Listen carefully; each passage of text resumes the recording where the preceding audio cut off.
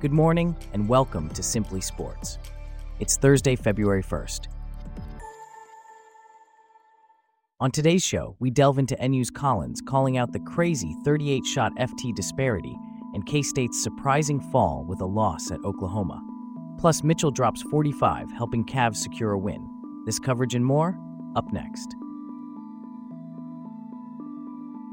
I'm David, and you're listening to Simply Sports.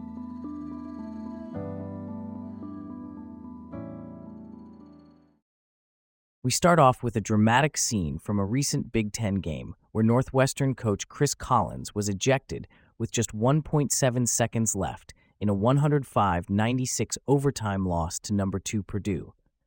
The ejection followed a dramatic exit and a game that saw a significant disparity in free throw attempts. Here to discuss this further is Celeste, a correspondent for Simply Sports. Can you tell us more about what happened during this game? Certainly, David. The game was a tense one, with Purdue having a 46-8 advantage in attempts from the free throw line. This is the largest free throw attempt gap in Big Ten conference games over the past 25 seasons, according to ESPN's Stats and Information research. Collins was visibly frustrated by this disparity, which ultimately led to his ejection in the final moments of the game. Can you elaborate on the circumstances leading to Collins's ejection? Collins's emotions boiled over as the game was drawing to a close. He walked onto the court, yelling furiously at an official while the ball was still in play. This resulted in an immediate technical foul and his subsequent ejection. The argument continued near midcourt, with a Northwestern player eventually guiding Collins towards the bench. As he left, Collins congratulated Purdue coach Matt Painter and reigning National Player of the Year Zach Edey before gesturing to the booing fans to get louder. What was Collins's reaction after the game? After the game, Collins acknowledged that Purdue deserved to win, but he also pointed out the significant disparity in free throw attempts. He mentioned that Northwestern player Boo Buie didn't shoot a single free throw in the game, which he found surprising. Collins also expressed disappointment that his team couldn't close the deal despite the challenges they faced. And how did this impact the overall game? The disparity in free throw attempts certainly played a role in the game's outcome. Had Purdue shot better than 29 of 46 from the line, or if Northwestern had shot more than 8 free throws, the game might not have gone to overtime. Despite the challenges, Collins noted that his team had a shot to win at the buzzer, which he found pretty incredible. Thanks for the insight, Celeste. Now shifting gears to women's college basketball, the number 2 spot in the Associated Press poll seems to be a precarious position. The latest upset occurred on Wednesday when Kansas State, which had just moved to number 2 in the rankings, lost to unranked Oklahoma 66-63. This month, the number 2 ranked team has lost almost every week. Bella, our correspondent for Simply Sports, is here to delve into this. Can you give us some more context about this trend? Certainly, David. This trend has been quite noticeable. UCLA lost on January 14th, Iowa lost on January 21st, and UCLA, after being elevated to the position again, lost on January 22nd and 28th. Earlier in the season, UConn, then number 2, lost on November 12th, and Iowa lost on November 16th. It seems the number 2 spot has been somewhat of a jinx. That's quite a pattern. Now tell us more about this latest upset with Kansas State. Well, this was Oklahoma's first victory over a top 2 team since 2004. It was Kansas State's second loss of the season, with their first loss being to Iowa on November 26th. Since then, Kansas State had won 14 games in a row. However, the Wildcats recently lost star center Ayoka Lee to ankle surgery, which could have been a significant factor in their loss. How did the players perform in this game?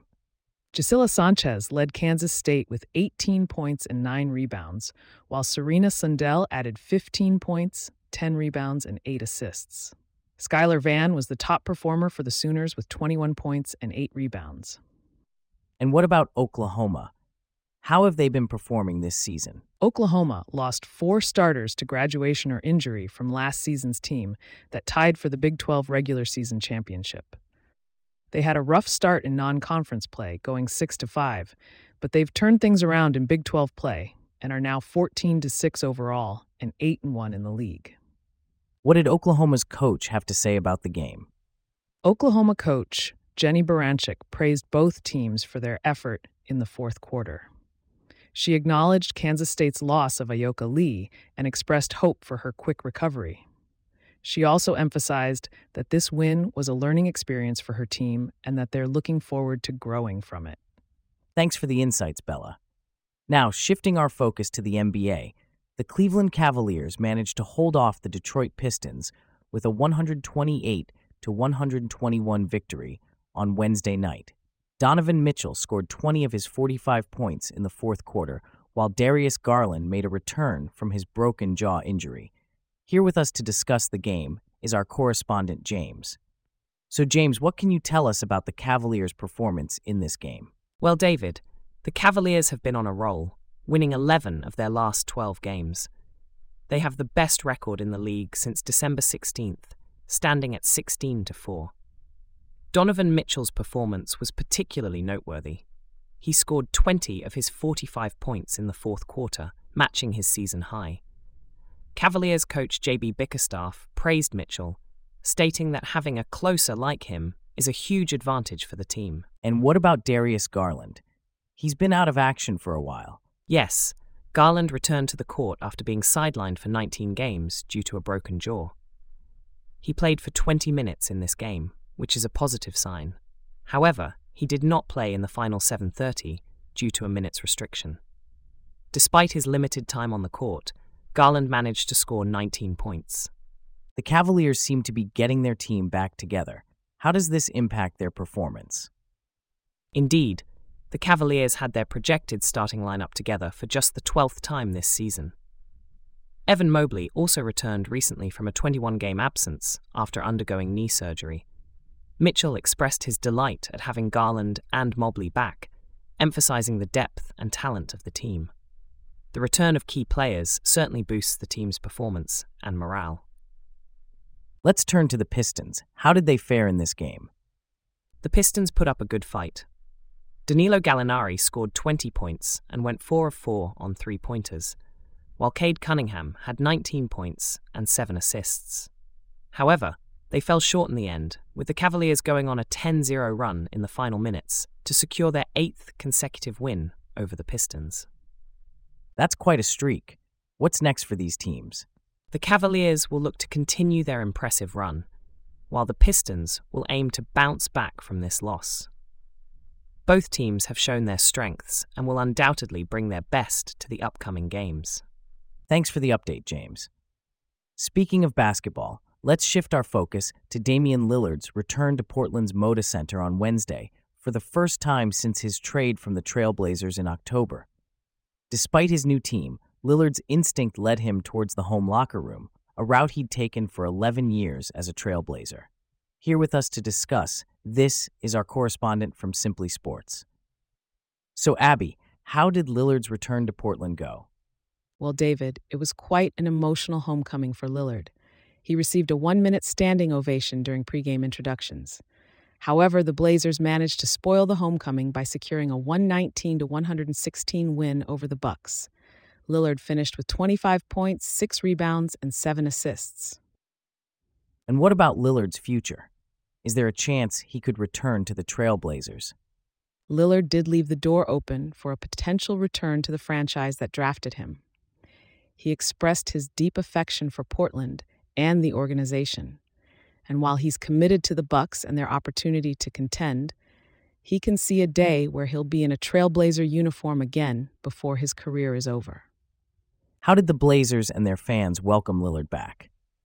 The Blazers welcomed him back with 2 tribute videos in the first quarter, one highlighting his on-court accomplishments and the other his impact off the court and in the Portland community. A kid in the crowd even held up a sign that read, "Get your ring, then come back home." Lillard said he felt the appreciation and love from the crowd. Despite the trade, does Lillard still keep tabs on the Blazers? Yes, he does.